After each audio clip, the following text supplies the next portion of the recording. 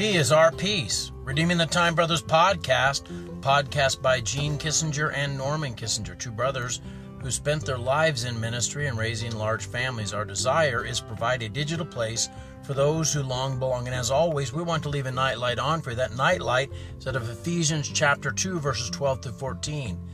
That at that time you were without Christ, being aliens from the commonwealth of Israel and strangers from the covenants of promise, having no hope and without God in the world. But now in Christ Jesus, ye who sometimes were afar off are made nigh by the blood of Christ. For he is our peace, who hath made both one, and hath broken down the middle wall of partition between us.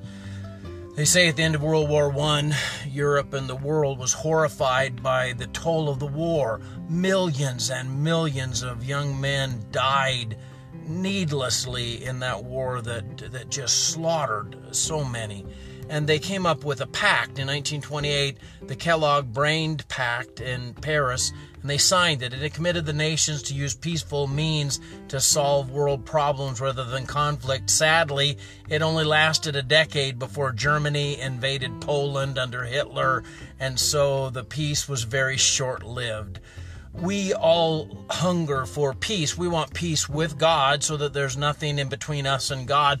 We want peace with our fellow man, and we want peace within our own hearts. Peace is not a natural human condition. Our natural man is at enmity with God and everyone else, and unfortunately within ourselves. So the only way that we can find peace is supernaturally through Jesus Christ. His work on the cross wasn't merely about delivering us from sin. It was also granting us a new level of living, causing us to live above the level of mediocrity, where we can move into a place of confident assurance, and we could have peace with God because our sins have been forgiven, peace with other men because God had showed us how to live in right ways with other humans, but also peace within ourselves. We look for peace everywhere else, unfortunately. We think that if I just get another job or another mate or live in another state, another place, somehow I'll find peace. You will only find peace in Christ Jesus. He's the one that can break down the middle wall of partition and bring you into that place of perfect peace. Dear Lord God, I pray that you'd be with those under the sound of my voice.